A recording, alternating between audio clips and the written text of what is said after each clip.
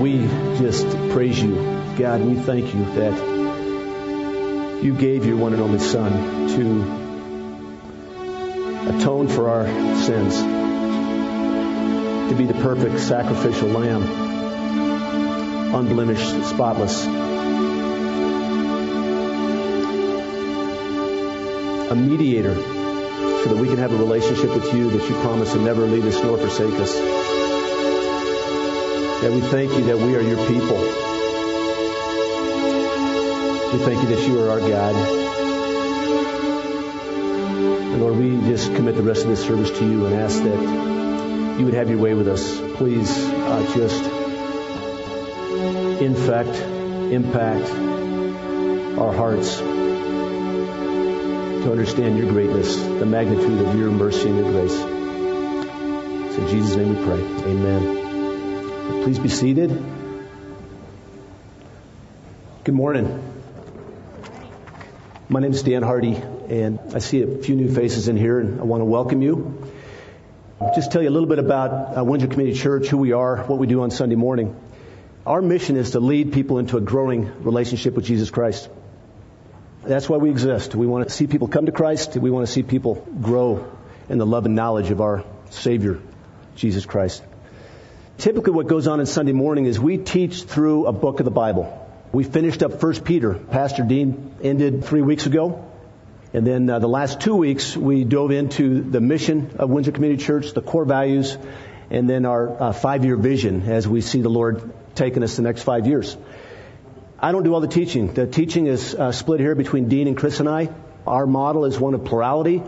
We feel like God's Word is very clear that it is best to have a plurality of men that are committed to the Lord and committed to the body. And we are committed to both. We love you guys, and thank you for the privilege of being your pastors by God's grace.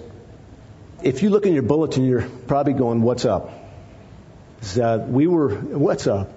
We were going to dive into Genesis today. In reality, we're not going to dive into Genesis, first chapter, first verse, until 2 weeks from today. What we're going to do today is we are going to take a 40,000-foot view of the Bible, from Genesis to Revelation. We're going to take a look at God's plan for redeeming man. Now, we can't do that in one Sunday effectively. So my desire is that you'll come out of this message this morning more in love with Jesus and a greater desire than you ever had to study the Old Testament. Next Sunday, we're going to take a 20,000 foot. We're going to drop down from 40,000 feet to 20,000 feet, and we're going to look at Genesis. We're going to do an overview of the storyline of Genesis. Then the week after that, we'll start chapter 1, verse 1. Sounds good? Now, as I was preparing for this, and I got to tell you, hopefully there's no false humility here, that I have been so far out of my comfort zone, just even in preparing, not only for today, but for the coming weeks.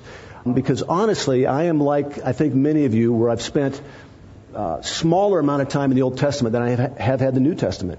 I mean, I'd say, maybe 80-20. I mean, a significant discrepancy. But as I was preparing this week, I came across the whole Bible in 50 words. You curious? All right. God made, Adam ate, Noah built, Abraham split, Joseph ruled, Jacob fooled, Bush talked, Moses balked. Pharaoh plagued, people walked, sea divided, tablets guided, land entered, Saul freaked, David peaked, prophets warned, Jesus born. God walked, love talked, anger crucified, hope died, Jesus rose, spirit flamed, word spread, God remained. Now, I was going to sing it, but I wanted somebody to clap. Yeah, thank you. This obviously tells us nothing about the storyline and the outline of the Bible. It tells us nothing about God's plan to redeem man. And God had a plan from day one. And I am so excited about the truths that the Lord has allowed me to learn this past week. And I just pray that somehow, that by God's Spirit, it'll encourage you as well. It's important that we understand the Bible as one cohesive, comprehensive story of God's plan to redeem mankind. It's not just individual stories of courage and example. Many of us have used the Old Testament for that and only that. And it is that. It's great examples of courage and the way to live our lives. But very few of us have looked at the Old Testament and tied it in the New Testament and seen it as one comprehensive story of God's plan to redeem mankind. The plans of the original New York City planners are hidden when walking down the streets of New York with building tops overhead. But they suddenly become visible as an aerial picture lets us rise up and look down on the whole city. An aerial photograph provides a sense of perspective and interrelatedness. And we see what planners envisioned in their minds and blueprints when we can't see it when we're walking through the streets. And I dare say that when we're walking through the New Testament only, we can't see God's overall plan for His Word and the cohesive story that He's put together for us and for His glory. Clearly, the sense of the whole is important for understanding and planning. Today, we're going to take an above-the-Bible look. We're going to look at God's Word from 40,000 feet. We're going to look at the entire Bible at once. As I mentioned, this is a tall order. This is a tall order, and I promise you we'll be out of here by 1. Is that okay, Ramona? John? No, it's not. As we study Genesis and other Old Testament books, I want you to look for Christ. Look for Christ. I think if you've been walking as a Christian for a while, you know that Christ is in the Old Testament. But very few of us have dug deep to see Christ in the Old Testament. And He is there from day one. Christ is in the Old Testament. And for those of you that are young believers or maybe who have not yet bent your knee to Christ, you're going to be blown away. Because from the time that Adam and Eve were created, and after their first sin, God had a plan to redeem mankind, and it was through the person of Jesus Christ. How does the Bible as a whole fit together? The events recorded in the Bible took place over a span of thousands of years with many different authors in different cultural settings. Let me pray. God, I ask you, the Holy Spirit, that you would give me discernment and wisdom. God, that you would edit anything at all that's on these pages that is in my mind, that I've thought about saying. And Lord, would you be honored and glorified this morning? And Lord, I pray that this would not be a rote exercise in Bible history. But Lord, that today, the scriptures that we're going to look at would spur us on to love and good deeds, to want to go deeper in pursuing intimacy with you. So God, please have your way with us this morning. Change us, mold us. Do whatever you please with us, God. It's in Jesus' name we pray. Amen. There are certain unifying or common threads that go between the New Testament and the Old Testament. And the Lord He's shown me 6 of those this last week, and I don't know, there might be 100 of them. But these are 6 of them that are unifying or common threads in the Old and New Testament. First one is divine authorship. Divine authorship. Both the Old and the New Testament are inspired by God. 2 Timothy 3:16 says all Scripture. Now, I'm going to keep mentioning this over and over again, and some of you are going to go, well, duh, and others are going to go, wow, cool.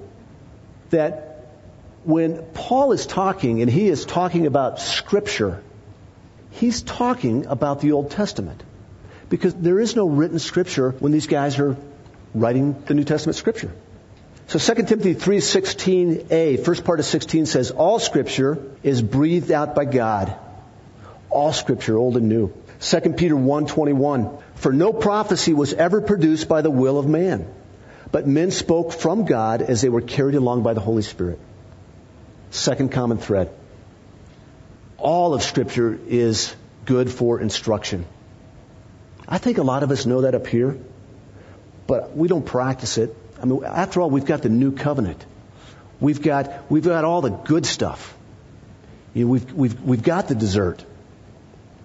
The events recorded in the Bible are there because God wanted them recorded. And He had them recorded with His people, you and I, in mind, for our benefit, for our instruction. 1 Timothy 3:16 and 17. We just read all Scripture is breathed out by God. And then it says, and profitable for teaching, for reproof, for correction, and for training in righteousness, that the man of God may be competent, equipped for every good work. The Old Testament is important.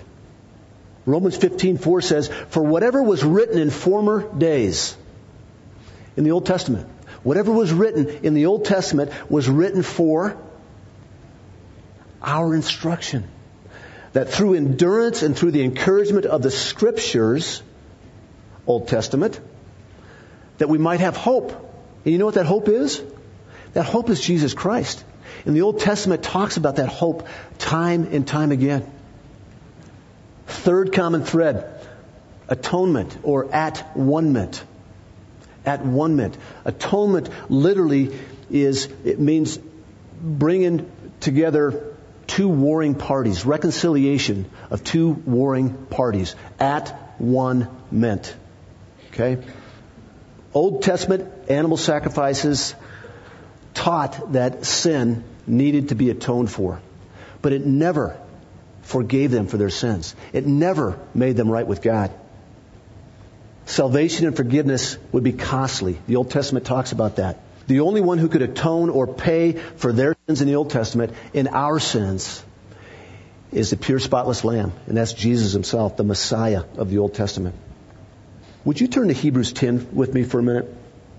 I don't have a page number, I'm sorry, if you have a Pew Bible. Hebrews 10, verses 1 through 10. We're going to slow it down for a minute and take a look at this. It says this, Hebrews chapter 10, verse 1. "For since the law was but a shadow of the good things to come, instead of the true form of these realities, it can never by the same sacrifices that are continually offered every year make perfect those who draw near." They did those sacrifices, the bulls and the goats, every year. Every year. And what the author of Hebrews says right here is it didn't do any good. It could never make them perfect or holy. It says, because otherwise, verse 2, otherwise would they not have ceased to be offered? In other words, if they were forgiven of their sins, why would they keep doing it year in and year out? Since the worshippers, having once been cleansed, would no longer have any consciousness of their sins. But in these sacrifices, there is a reminder of sins every year. For it is impossible for the blood of bulls and goats to take away sins. Consequently, when Christ came into the world, He said, "Sacrifices and offerings you have not desired, but a body have you prepared for me. In burnt offerings and sin offerings you've taken no pleasure. Then I said," this is Jesus, "Behold, I have come to do your will, O God, as it is written of me in the scroll of the book." Where is it written that Jesus came to do the Father's will? It's all over the Old Testament. Verse 8, "When He, Jesus, said above, you have neither desired nor taken pleasure in sacrifices and offerings and burnt offerings and sin offerings. These are offered according to the law." Then He added, "Behold, I have come to do your will." He does away with the first in order to establish the second. "And by that will we have been sanctified," which is the state of being made holy, sanctification. "By that will we have been sanctified through the offering of the body of Jesus Christ once and for all." And what I want you to see here this morning, we're going to see it all throughout Genesis, is that there is grace. And people are saved by grace through faith in the Old Testament.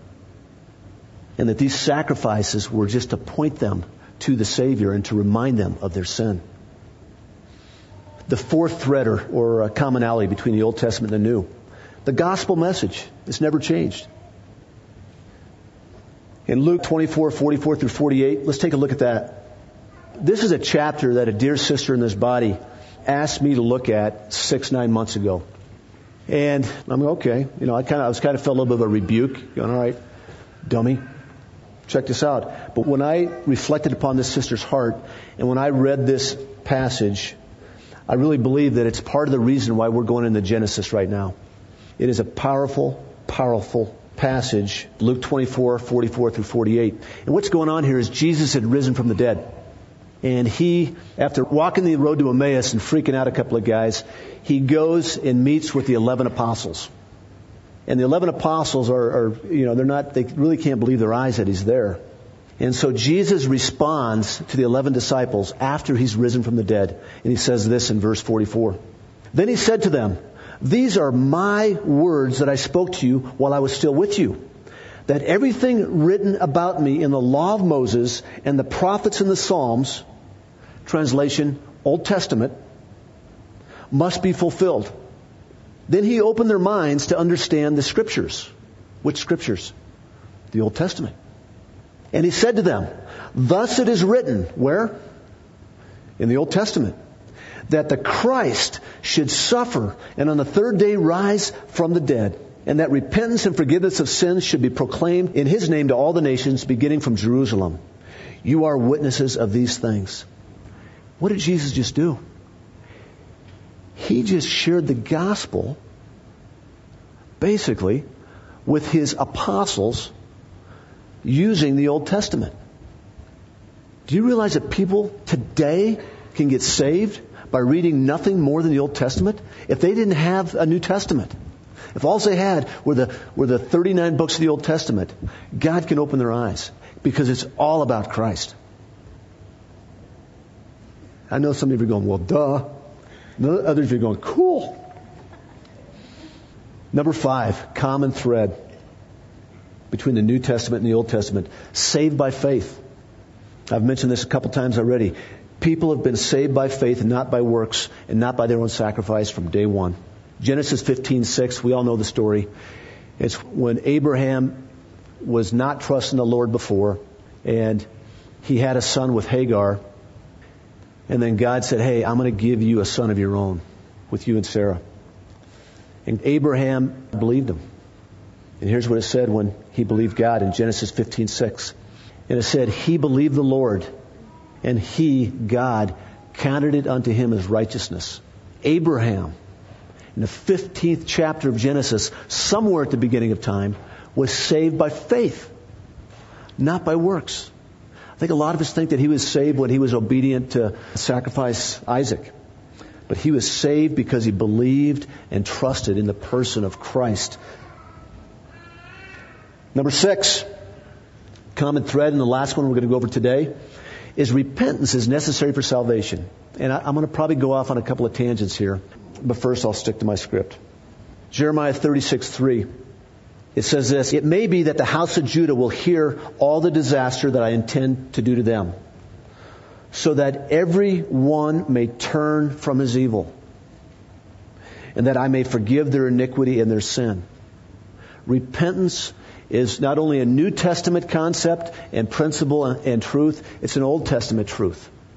And repentance literally means that we're walking our own way, doing our own thing, and we take a U-turn, a 180 to follow God. And here's where I'm going to just get on the horse just for a minute. There is a message that I've listened to. If any of you go to my Facebook, I posted it there. It's by a guy by the name of Paul Washer. And I'd never heard of Paul Washer. My son Joey turned me on to him. And he's teaching out of 1 John, 2 John, 3 John. And he's talking, the name of the message is called Examine Yourself. And I'll tell you, the church in America today is that we have an easy believism. We tell our kids, we tell each other that all you need to do is just ask Jesus into your heart. And that's not what it entails.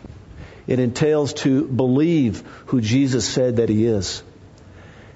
And that we are sinners that deserve hell. And that the only way to the Father is through Jesus. And to believe that He died for us and that He was the only perfect sacrifice that could forgive our sins. And to believe that He rose from the dead. If you remember the parable from the rich young ruler, he said that I believed all these things, and Jesus said, sell everything and follow me. Now that's not a requirement for salvation, to sell everything and follow Him. But He demands everything of us. And being a Christian is not easy believism. And parents, I would encourage you to not tell your children that they're Christians. That's between them and the Lord. Encourage them in their Christian walk if they profess to be Christ. But you don't know. I don't know. And it requires repentance. It requires repentance. And I'm not talking about a works-based salvation here. Don't get me wrong. Because we are saved by God's amazing grace. And we've done none of it on our own. But repentance is missing in the church today. It says in Matthew, these Pharisees come to Jesus and say, we've done miracles in your name, we've prophesied in your name, we've done all these good things. And Jesus says this, the scariest verse in the Bible: depart from me, I never knew you, you wicked men of lawlessness. And so I am quite confident that the church in America today is filled with people that have the language down, that are going through the motions. And parents, just encourage your kids to examine themselves. Not in a condemning way, but in a way that you care about their soul more than you care about their health. Mark 1:15 says, the time is fulfilled and the kingdom of God is at hand. Repent and believe in the gospel. You know, even John 3:16, where it says believe there, if you look at that root word of believe, there's an element of repentance in it. It's not an easy believism. God gave us the entire Bible, Old Testament, New Testament, so that we can know Him and His plan for mankind. I love this quote from C.S. Lewis. It says, one of the rewards of reading the Old Testament regularly is that you keep on discovering more and more what a tissue of quotations from it the New Testament is. Let me read that again. One of the rewards of reading the Old Testament regularly is that you keep on discovering more and more what a tissue of quotations from it the New Testament is. The New Testament is made up of the Old Testament. So there are 6 unifying or common threads between the New Testament and the Old Testament that we identified. Divine authorship, it's all for instruction. Atonement, that Christ is the only one who can atone for our sins. The gospel message, saved by faith from the beginning until the end. And that God demands repentance, not an easy believism. You know, most Christians today in most churches spend little time reading and preaching from the Old Testament. We've been around since 2001. This is the first time that we've taught from the Old Testament. And it's about stinking time, isn't it? And we're excited, we're nervous, we're scared, we're dependent, and we're expectant. You know, many of us have mined the Old Testament for good stories about Joseph, Daniel, David, Moses. And we've looked for examples of bravery and devotion for our children to emulate. And that's good. That's good, but let's not stop there. There's an overarching storyline. There's an overarching story of God's redemption and His love for mankind. I dare say that we are afraid of the Old Testament and that we discount it as non-essential and unimportant. Somehow we think that by reading it, we'll automatically be thrown into some type of legalistic, works-oriented faith. I know I've kind of thought that at times, you know, that it's all legalism. There are some cold legalists fighting for the Bible out there and to live by the Bible's rules. But they don't love the Lord described in its pages. And that's the difference between legalism and a follower of Jesus, is that we're not about following rules. We're about loving Jesus. And if we love Jesus, we're going to be obedient. The entire Bible is Christ-centric. In other words, it shows us Christ so that we can look to Him as the focus of our hopes and the center of our satisfaction. Nothing satisfies like a relationship with Jesus. Nothing satisfies. Many of us are finding that the dreams and the hopes that we had with wealth and with retirement, they're not coming to fruition. Many of us thought that cancer was for another family. Many of us thought that divorce was something that happened to other people's parents. But I'm here to tell you and remind you that the only satisfaction, the only hope that this world has to offer, and it's the same satisfaction, the same hope, is from when the Bible was first written in Genesis 1, is in the person of Jesus Christ. Nothing else matters. It is correct in saying that the Bible, new and old, offers a story. It's a true story of the whole world. Therefore, faith in Jesus should be the means through which a Christian seeks to understand all of life and the whole of history. And the whole of history is revealed in God's Word. Even future history. We know what's coming. We know where we're headed. We know the end of the story. There's no surprises. It's not like, you know, somebody tells you about a movie and they won't tell you the ending because it's going to ruin it. We know the ending. We don't know exactly how it's going to play out, but we know what the ending is. What exactly is the biblical story and how do we grasp it? Let's take a quick look at the storyline or outline of the Bible. The title of the sermon is Promises Made and Promises Kept. And the Old Testament is really about promises made to God's chosen people. God makes promises to His people in the Old Testament, and He keeps His promises in the New Testament. Within the Old Testament, we will consider first a particular history. It's a historical bunch of books. There's 39 books. Genesis 1:1 starts out like a story. In the beginning. That is where the storyline of this particular history started. The Bible is not only a book of wise religious counsel and theological propositions, though it certainly has both. It's a real story set in history. It's a story of the Old Testament, and it's amazing. It's amazing. This storyline is not recounted in one book. It's recounted in 39 unified, smaller books. So the Old Testament as a whole provides one clear and concrete revelation of God to His people, given through a variety of authors and genres over a long stretch of time. The first 5 books are called the Pentateuch.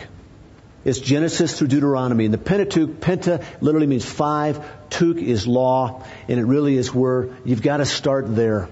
Genesis is so foundational to understanding the Bible and who Christ is.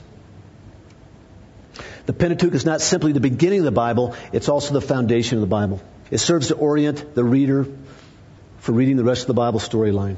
The next 12 books is Joshua through Esther. And these are the historical books.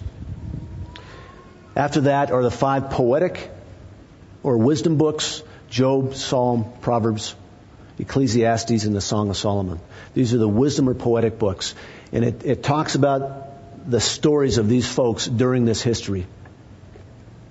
It describes individual experience. The next 17 books, Isaiah through Malachi, are the prophets. And the first 5 of those, Isaiah through Daniel, are the major prophets. And major does not mean more important. Major just means that they're bigger. And then the next 12 are the minor prophets, Hosea through Malachi, the Italian prophet. These books of prophecy provide God's own commentary on history. They are, as it were, God's authoritative editorials. Prophecy, what prophecy is, it's God Himself speaking about what's to come in the future. Those 17 books are amazing. The entire storyline and history of the Old Testament points toward the coming Messiah.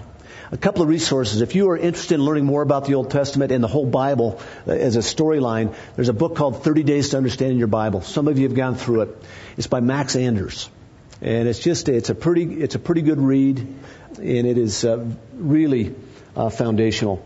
Another book that Brother Chris Schuett gave me this past week that I've been able to skim through looks wonderful. It's called The Drama of Scripture.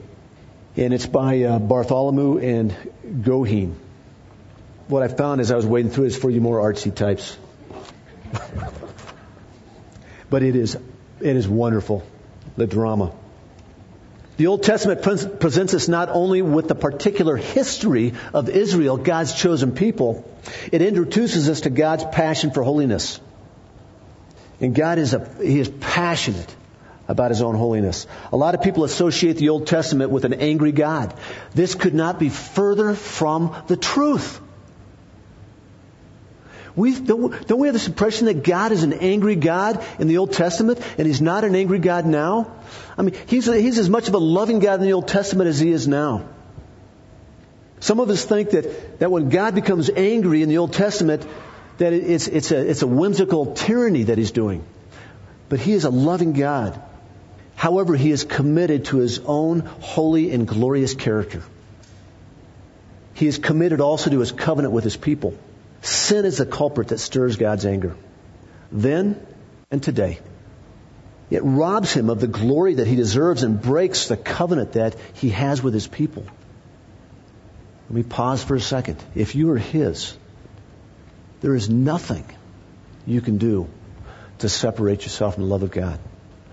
If you are His, positionally, between God and you, He will never leave you. Relationally, we can act in unrepentant sin, in rebellion, and cut the relationship off with God. The Bible makes it clear that ever since the fall of Adam into sin, sin and its consequences have been the pervasive problem of the human race. It's our sickness. It's our disease. It is a constant theme running through the Bible. Sin is rebellion against God, and it deserves death. Romans 6, the wages of sin is death. We'll look at the second part of that in a little bit. God is holy, and no sinful human being can stand in the presence of God without dying. Well, take a look at Exodus 34 with me real quick. One of the books I read described this as the Old Testament riddle, and it is phenomenal. Exodus 34, verse 6 through 7. Actually, it's the end of verse 6, first part of verse 7. The Lord, a God merciful and gracious, slow to anger, and abounding in steadfast love and faithfulness. This is the Old Testament God. That's the same as the New Testament God. Merciful, gracious, slow to anger, abounding in steadfast love and faithfulness. Keeping steadfast love for thousands, forgiving iniquity and transgression and sin. It's a loving God. But who will by no means clear the guilty? It's a riddle. And not leave the guilty unpunished. How can that be? How can God forgive wickedness, rebellion, and sin? How can He be gracious and slow to anger and abounding in steadfast love and faithfulness, yet not leave the guilty unpunished? Two seemingly contradictory concepts. That brings us to the last thing that we need to understand about the Old Testament and the God that reveals, the promise of hope. Promise of hope. Our hope is not in history. My hope is, and my kids' hope is not in my lineage of the Hardys and the great things the Hardy family has done. The history of the Old Testament proved to them, the Israelites, the people of the Old Testament, and it proves to us that we're moral and spiritual failures. The hope for mankind in Old Testament history was not in the sacrificial system. As the psalmist said in Psalm 40, verse 6, in sacrifice and offering you have not delighted. It says the same thing in Hebrews 10, 1 through 4. That means that there is only one way of salvation throughout the Old Testament as well as the New Testament. Only Christ can save us. It says in Acts 4, and there is salvation in no one else, and there is no other name under heaven given among men by which we must be saved. Now the answer to the Old Testament riddle in Exodus 34, of course we know what it is. The answer is Jesus Christ. 2 Corinthians 1:20, and I kind of hung this verse on the title of the message because it's an amazing verse to me. It says, for all the promises of God, all the promises of God, all the promises in the Old Testament find their yes in Him, in Jesus. That is why it is through Him, through Jesus, that we utter our amen to God for His glory. Can I hear an amen on that?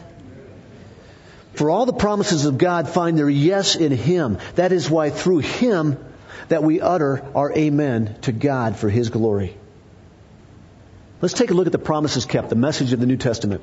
The Old Testament makes promises about Christ, and the New Testament keeps those promises in Christ. Would Israel's Redeemer ever come? You know that's what they had to be thinking. Would He ever come? Number one, the promised Redeemer. The one who will fulfill the Old Testament promise is the very center of the New Testament, Jesus Christ. I'm hoping that somehow this is inspiring you and encouraging you to take a look at the entire Old Testament. That if you're spending 90% of your devotional time in the New Testament, take some time and look for Jesus in the Old Testament. Hebrews 11:39 through 40 says, and all these, having gained approval through their faith. What's going on in chapter 11? This is the Hall of Faith, right? Where you just talked about all the great saints of history and about their faith that they had.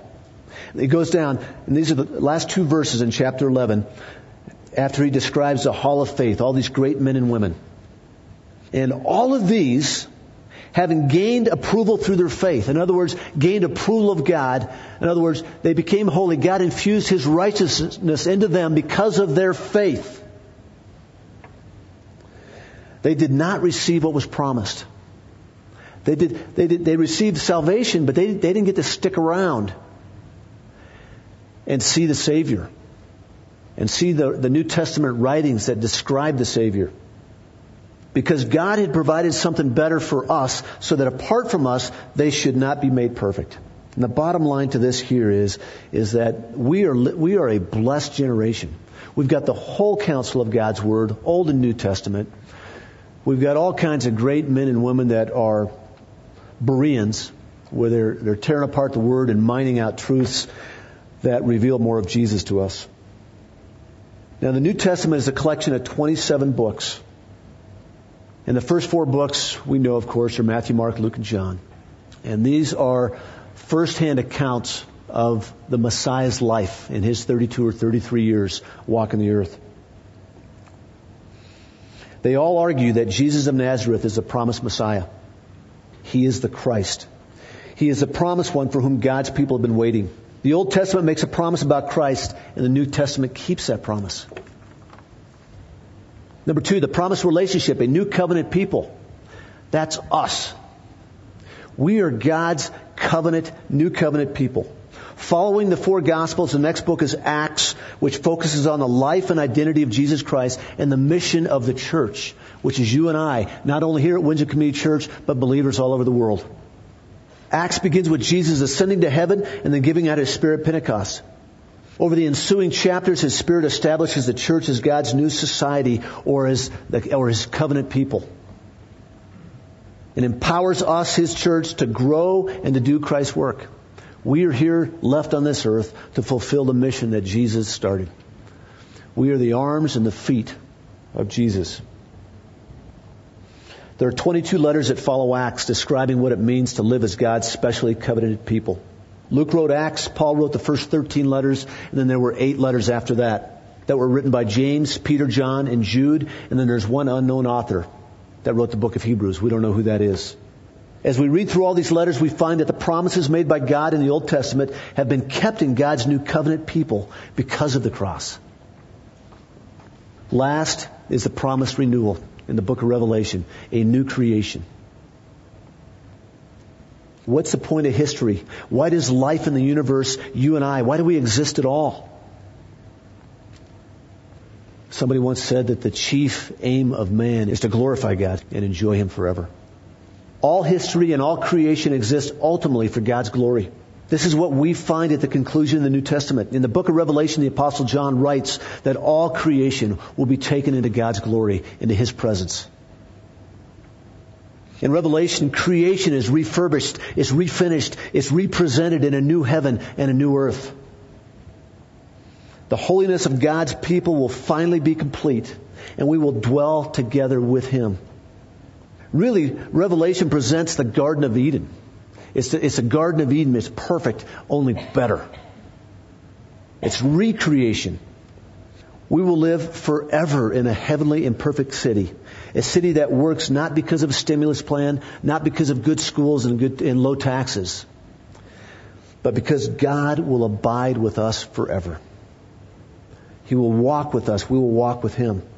In this heavenly city, God's full, unmediated presence is given to all His people. The whole world will become His temple.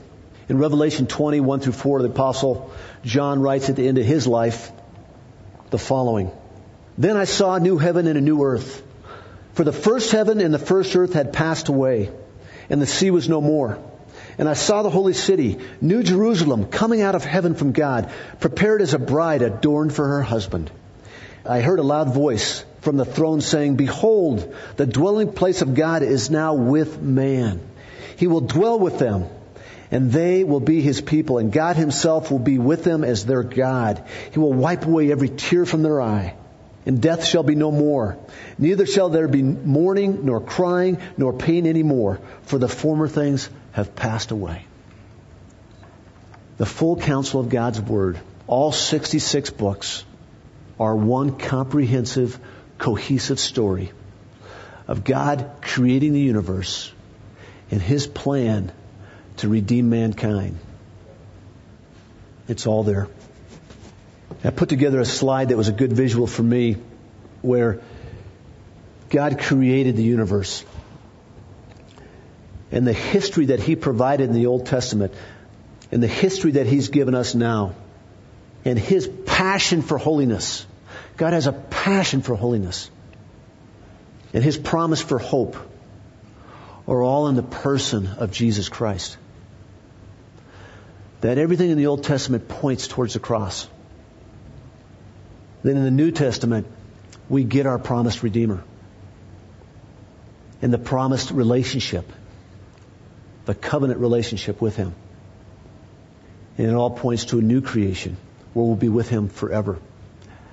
Will there be no more tears? There'll be no more sickness. Let's pray. God, we praise You. Lord, we thank You for the full counsel of Your Word. Lord, I'm kind of numb. Kind of feel stretched out of shape like drinking from a fire hose. God, I thank You for Your Word and for Your Holy Spirit that gives us understanding of Your Word. And I thank You that through Your Word and by the power of Your Holy Spirit that You've given us everything we need for life and for godliness. God, I thank You for the truths that You've shown me this past couple of weeks that You really are consistent. That You are the same God yesterday, today, and tomorrow. That You're a God who is abounding in loving kindness. You're forgiving. Yet You're a God that will not leave the guilty unpunished. And God, we thank You that Jesus took our guilt upon Himself. And He took the full wrath, Your wrath, the wrath of a holy God that we deserved, and bore it upon Himself. So that now we are free from the power of sin. We are free from the guilt of sin.